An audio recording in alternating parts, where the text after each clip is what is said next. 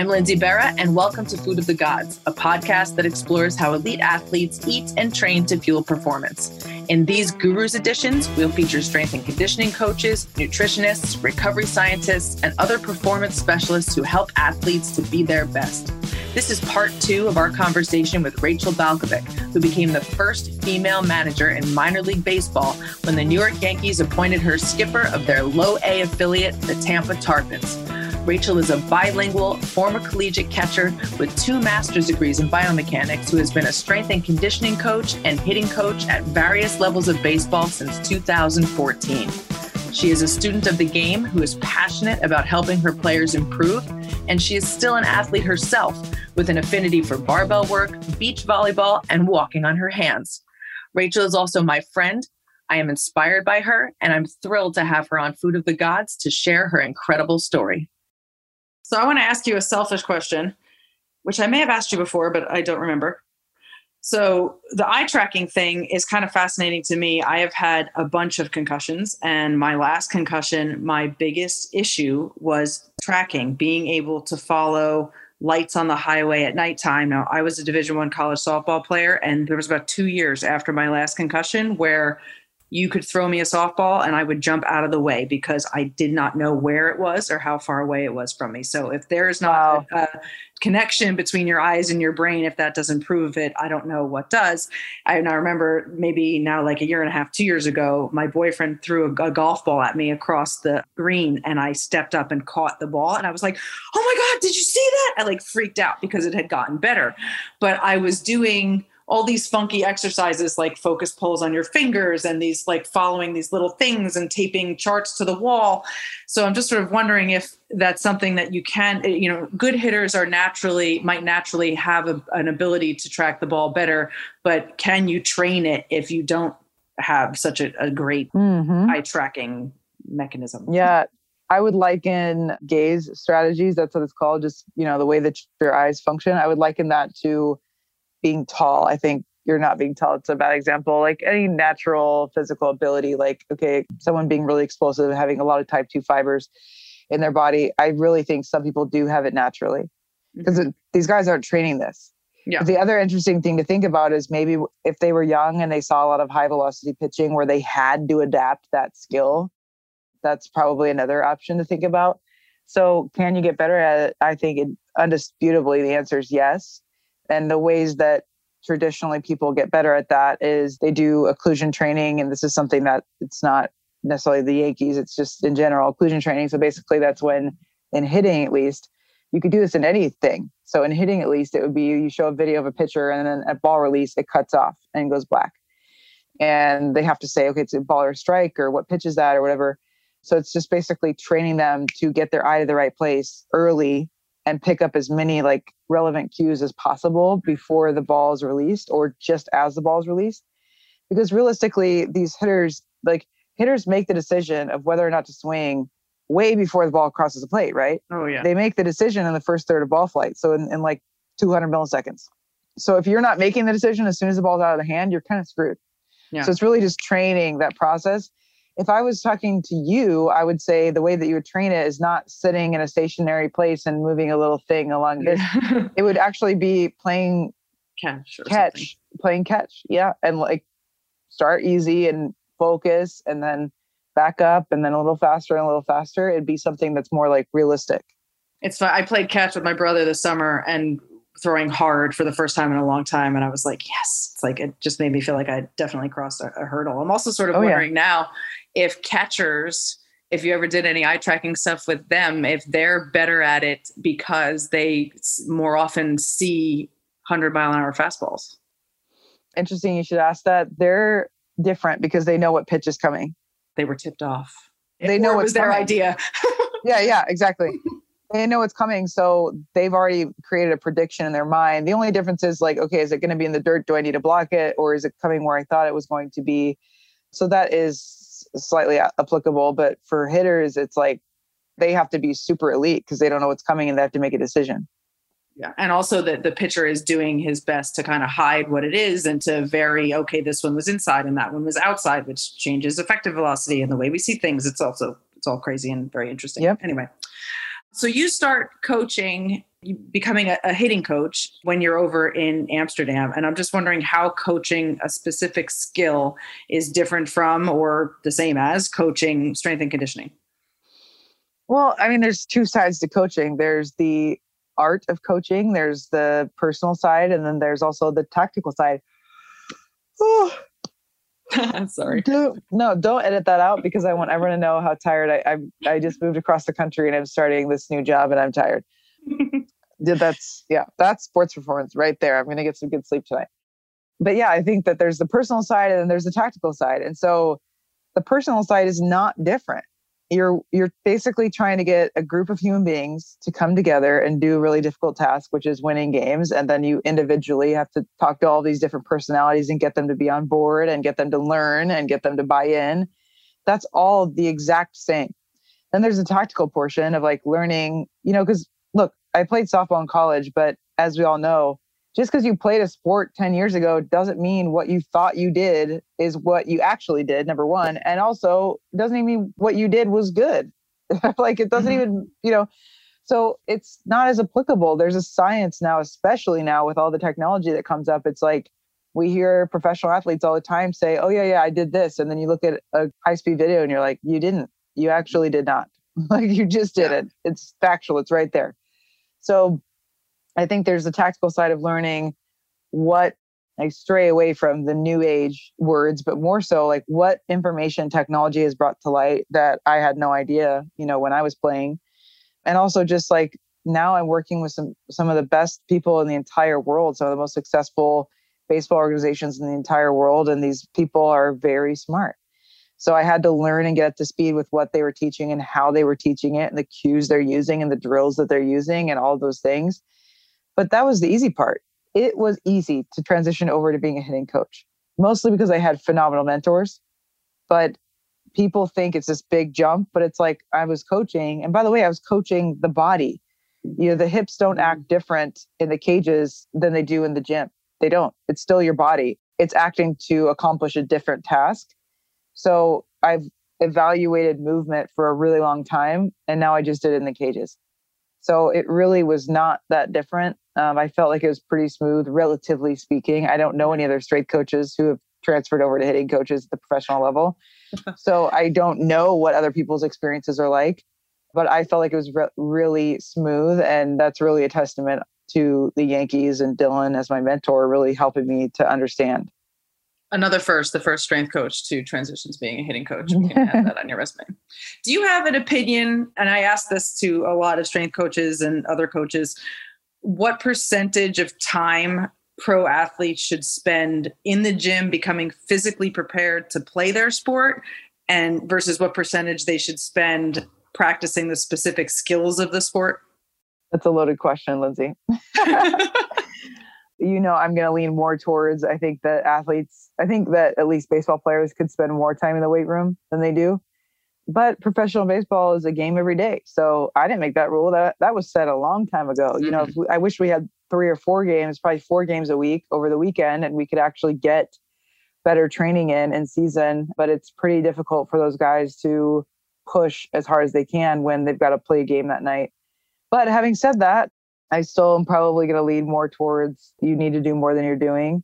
And that's just probably partly a mentality thing for me, but also literally a physical thing. I mean, I think to myself, if we could have some of like the bodies of like linebackers, in the NFL, in baseball, which we have a couple that are like that. I mean, we have a couple with the Yankees that are like that. Yeah. But if we could have all of those athletes that are playing in the NFL, playing baseball, and you just look at the comparison of the size of the bodies, the ball would be going a lot further and being thrown a lot harder. So if we can't have those bodies, how can you make that up? Well, you can get in the weight room and gain the weight and get more explosive. So I definitely think that a considerable amount of time should be spent in the weight room, no matter what sport, but I would like to see more of it in baseball. I would say the flip side of that is probably also true, though, where if you took the linebacker, he might be in great shape, but he doesn't have the skill of hitting. So then you have to kind of go and do the other. I mean, I imagine it's a tightrope no matter which way you look at it. No, 100%. 100. I'm not saying that they could hit a baseball because it's been proven that a lot of them can't. But like, I'm just saying if they somehow grew up loving baseball and played baseball instead, I mean, we'd have a different game. Yeah. You've been with a lot of minor league baseball players now and seen a lot of players come and go and a lot of players move on and make it to the big leagues. Can you tell immediately who the superstars will be when they're young? What separates those players from the rest of the baseball players who are trying to make it? I mean, look, there's talent, of course, that separates them. But I would say like the mega superstars, what separates them from everybody else is always their character, and their work ethic. Because at the end of the day, yeah, you can have some talent or you can throw 100 miles an hour. But if that's all you've got and you get to the big leagues and you just rely on that the whole time, and then you're not working hard in the weight room, you're not eating right, you're not taking care of yourself mentally, you're partying, you cannot last that long. It's too much of a grind. It's too many games. You can't last that long. So you see kids who rocket through the system with a bunch of talent and then they're there for 2 years and they get released. So I think it always comes down to, amongst all of the very talented players, it always comes down to them having discipline and, making sacrifices, probably personally, to make sure that they're taking care of their health more than anything and recovering. It's really about the intangibles. I was going to ask, what are some of the most common mistakes you see with young guys coming out of high school making with their training and the nutrition? I think you just hit on a lot of it, but are there any kind of specific ones where you're like, oh no, he's doing that?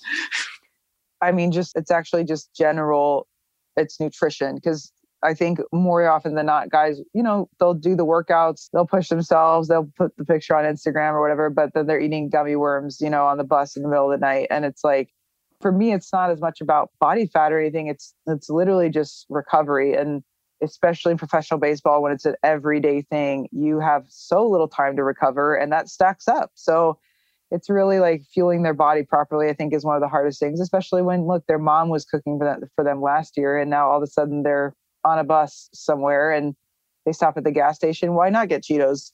It's just, sometimes it's all the gas station has, right? Good point. Yeah. So this is pretty broad, but when you take these kids to the grocery store, are you advocating a particular type of diet with them, or are the small victories with like, hey, buy an apple instead of that Twinkie? Do you give them like the big picture, or is it just the little victories that you're looking for?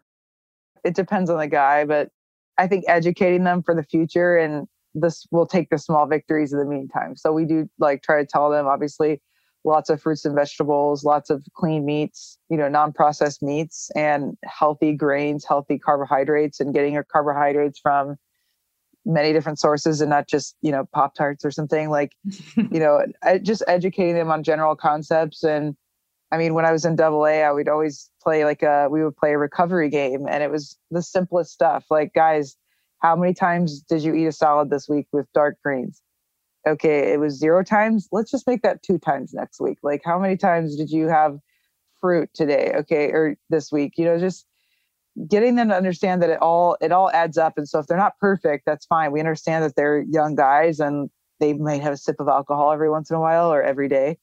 And, that's fine. But it's like, don't compound the issue by then eating Pop-Tarts for breakfast and Taco Bell for lunch. Like, you have to somehow replenish your body, and it does all add up. And so if you're not perfect, at least, try to do something good for your body every day. Do you personally follow a particular type of diet? I do.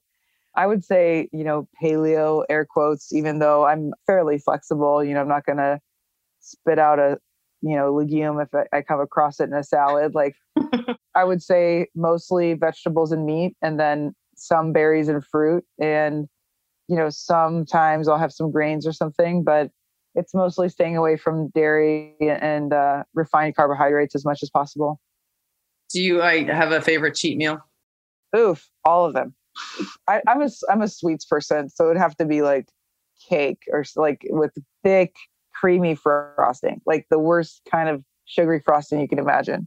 Yeah. I mean, who doesn't like cake? I hope you had some cake when you got your promotion with a big pile of frosting, or just the frosting out of the jar. I mean, I'm a proponent. Why not? Oh, 100%. So you're a collegiate catcher, and I know you love to power lift and you love to work out, and you taught yourself to walk around on your hands, and you took up beach volleyball. What kind of workouts are you doing nowadays? Well, actually, I'm just coming off of a pretty serious elbow injury from throwing too much batting practice. So No. But it's a workman's comp. Watch out, Yankees. Yeah. Well, it's been okay. It's just been a really slow heal. And I always say, like, the reason why I train partly, I mean, I love it. I want to stay in shape. I want to be healthy, but also I love the fact that it keeps me in touch with how an athlete feels when they're sore or they're tired or, my elbow hurts. Like, I'm losing like an identity here. I can't throw batting practice. I'm not, I already wasn't great at it. Now I've got an elbow injury, and having to modify your workouts and how you lose motivation when you are injured. And I mean, I'm preaching to the choir with all of your concussions and stuff you've been through.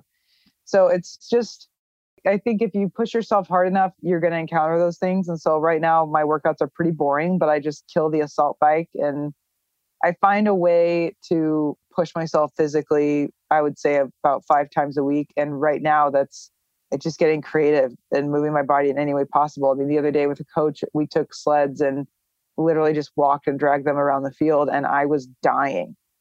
So just finding a way to push myself physically and mentally on a regular basis, I think, and I'm having to adjust. And that's what athletes do, And Rachel has definitely been known to drive around the country with dumbbells and kettlebells in the back of her car. I would imagine doing some workouts on the side of the road from point A to point B, just sneaking it in when you can.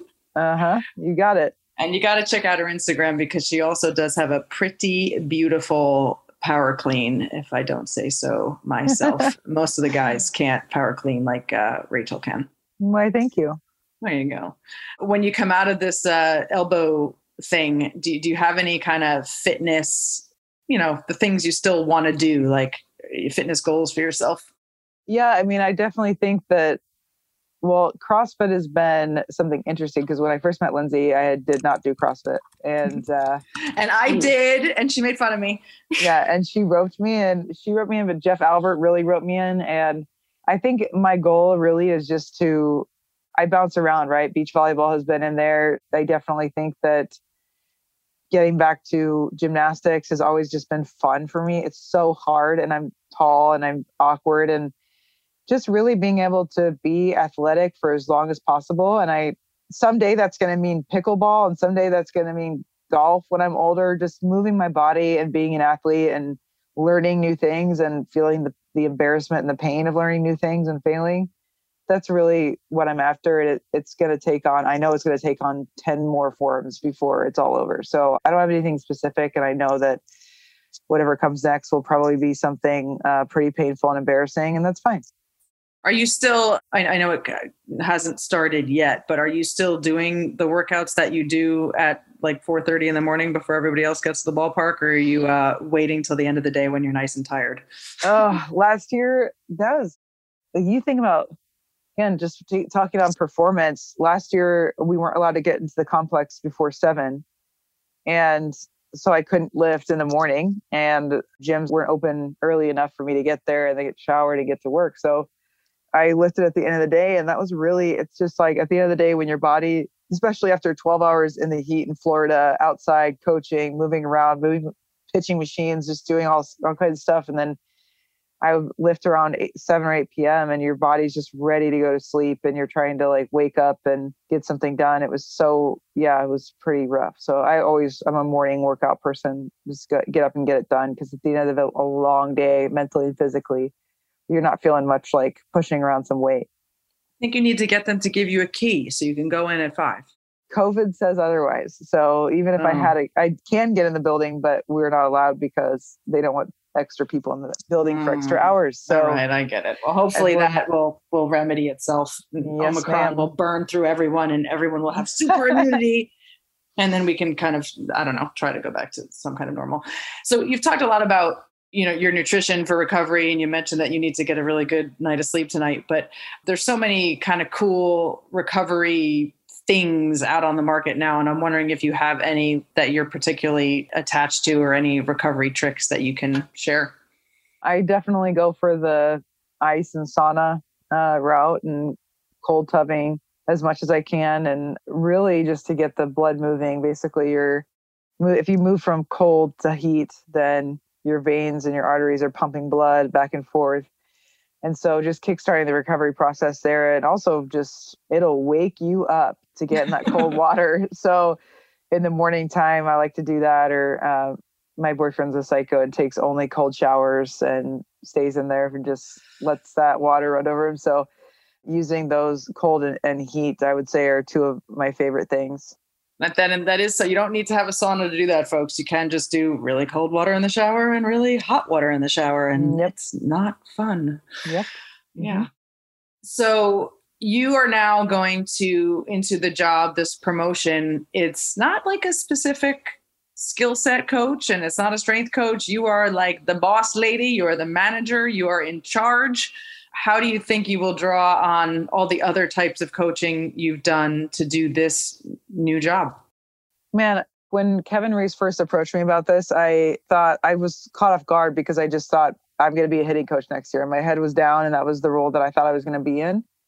So it kind of came not out of nowhere, but to me, it kind of blindsided me. And then once I settled in with the idea, I thought, actually, this is a perfect role for me. And all of my family and friends have said, oh my God, it's perfect, because I've always been the leader on the team. You know, I've always been, growing up, I was always the captain, always the leader, always the girl who was going to call out my teammates and be like, yo, you know, coach is right. Or, hey, I was the person that was giving team talks after the game. And I was always that person on every team, even when I wasn't a superstar player. You know, so that was who I was as a young person. And I think leadership is something that kind of comes natural to me in a way. And there's always work to be done. And leadership is a skill that needs to be developed. But it's just a role that I've always loved. I always love the pressure to be on me. And I always love eyes to be looking at me to do, you know, call the next play, so to speak, if you will. So the more I sat with it, the more I was like, God, this is so exciting. And also, I'm a very big generalist. It's hard for me to focus on one thing. It was hard for me to go back to school and do research in eye tracking and be one track mind, because I want to know everything.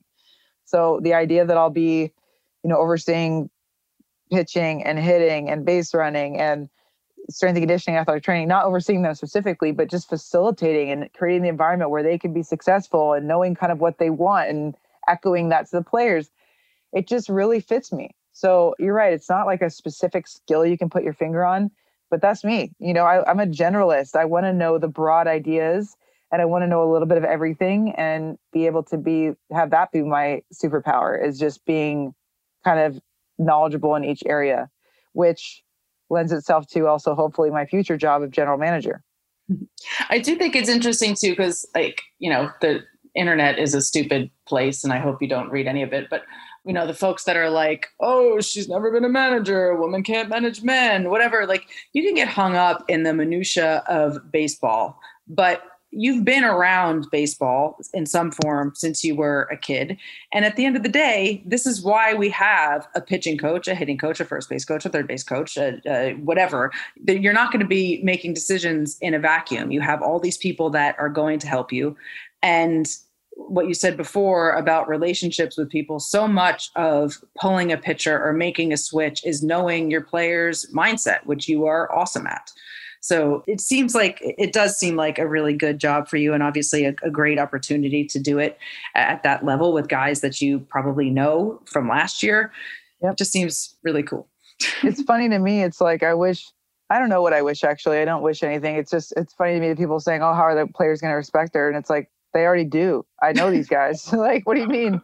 They're all texting me saying, oh, hell yeah. Like, that's awesome. I can't, you know, hey, Skipper, like, what's up? It's so, this time around is definitely different. You know, I'm not new in the organization. All these guys know me, and no one is questioning whether or not I can get their respect, because they already respect me. And I've already shown that they respect me as a hitting coach.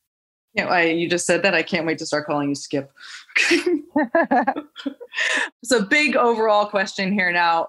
And I'm sure you've answered this a million times, but what advice do you give to young girls who want to follow in your footsteps, or even just do jobs that are not traditionally given to girls, and also, advice to them, but also to the parents and the teachers out there who influence the decisions these young girls make, and how they think about themselves and what they believe they can do? I just think, the road will be hard, and it's going to be less hard maybe than the road that I had, but you'll find your brick wall, you'll find the first something, you'll find somewhere where there's not a lot of acceptance for women. You'll find that there's still plenty of opportunities for that. And I think it's just be honored that you get to be the person to change people's minds. Like, try as hard as you can to not be angry about it. Try to view yourself as, as the pioneer, whacking down the, weeds with the machete and clearing the path. Like, be that person and take pride in that, and do it with a smile on your face, because it is an honor to be that person that changes people's minds. I want to share a quick story that was really cool. A coach reached out to me on Twitter when the news broke and said, I have a confession to make. I visited Driveline a couple of years ago when you were there, and I saw you, and I assumed that you were one of the players' girlfriends. And he admitted this to me through Twitter. And he said, I just really want to apologize because I have 2 daughters, and I shame myself for looking at you and going, oh, that must be a player's girlfriend. And especially when people told me your background, and then to see what you've done now, he's like, how embarrassing that a dad of 2 daughters, that was my first thought. And he was like, ever since that moment of embarrassment, I try to keep myself in check, because I can't believe that what my daughters are going to be facing, even if they do make it, they're still going to have people that don't understand. And, I wrote him back and I was like, thanks for being honest, but I don't hold any ill will. I appreciate that you felt like you had to tell me, but like, I'm glad that you thought that, and then you found out something else. And I'm glad that now it's changed you. Mm-hmm. Now you're way more in check. Like, great. If I was the vehicle for that, like, wonderful. I get to change people's minds. It's the best superpower ever. I appreciate it. And it doesn't always feel good in the moment. But again, with like 10 years of experience of this, I just am like, I say it with a smile on my face. Like, yeah, no, I'm not the social media girl. I'm a manager. And get to see the look on their face. It's so cool. I was the only girl on my ice hockey team growing up, and I remember people asking me like whose sister I was, and was I the manager, like who called in the scores to the newspaper. And I'm like, no, I'm the second line left wing. Thank you very much. And then covering baseball, I remember you told me a story where you were at a conference somewhere in Florida, went up to the beach in the morning and told a lady up at the beach that you were at the conference. And she said, oh, who are you married to? And I can't tell you how many times I was also asked that at batting practice, or, outside a clubhouse, whose wife or girlfriend are you? And it is really nice to see that stuff starting to kind of come around. Last thing, I know you are fond of saying, I'm not done yet. And so much that you have it on a t-shirt. Mm-hmm. And I'm just sort of wondering where that, your I'm not done yet, the bar probably moves for you every couple of months with realizing what you can possibly accomplish. And when you think of I'm not done yet now, what do you think of? I started using that hashtag when I went back to school, because of just a lot of the questions. I went back to school in Amsterdam to study eye tracking, and people were like, wait, you're moving to the Netherlands for baseball? Like, what is going, that doesn't make any sense. And I just was like, just wait. Like, I've got this plan and I know where I'm going. And I just like, even when the news broke about me being a hitting coach, I felt like people were throwing me a graduation party at the end of my freshman year. Like, wait a second, just everyone relax. This isn't even the biggest thing that's going to be happening. Now, same thing. It's like, I'm a minor league manager, and it's like, okay, but don't cheer for me until I'm a GM and we're winning World Series and we're, changing the world with philanthropy. And like, there's way bigger goals, and it's putting myself in check and keeping my own mentality in check of like, okay, this is cool, and I'm glad that there's visibility for women. This is really cool, but this is a step, it's a proclamation to the world, but it's also just like a keeping myself in check of like, I have a lot more work to do, Well, I am so excited for you. I cannot wait to see what happens in Tampa. I can't wait to just come and watch a game with you there on the sideline and like doing your thing. I'm so excited for you. I'm so proud of you. And I said this to you before, I feel like my grandpa is like super excited for you. And, he knows what the story is. He knows he wouldn't be anywhere without my grandma. And I feel like he would think that it was just so badass that you got this job and that the Yankees were the team to do it. So congratulations. My whole family is super excited. You know, the whole world is too. And I can't wait to see what you do next. Thank you so much. Thanks so much to Rachel for joining us on Food of the Gods. Be sure to follow her on Instagram at rachel.balkovec and Twitter at @_Rachel Balkovec. You can also follow the Tampa Tarpons through the 2022 baseball season on both Instagram and Twitter at Tampa Tarpons. Until next time, for more information on Food of the Gods or to download other episodes, visit us at foodofthegodspodcast.com or wherever you listen to podcasts.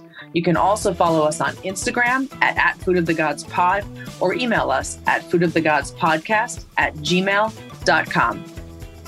Food of the Gods is a Digitant podcast production.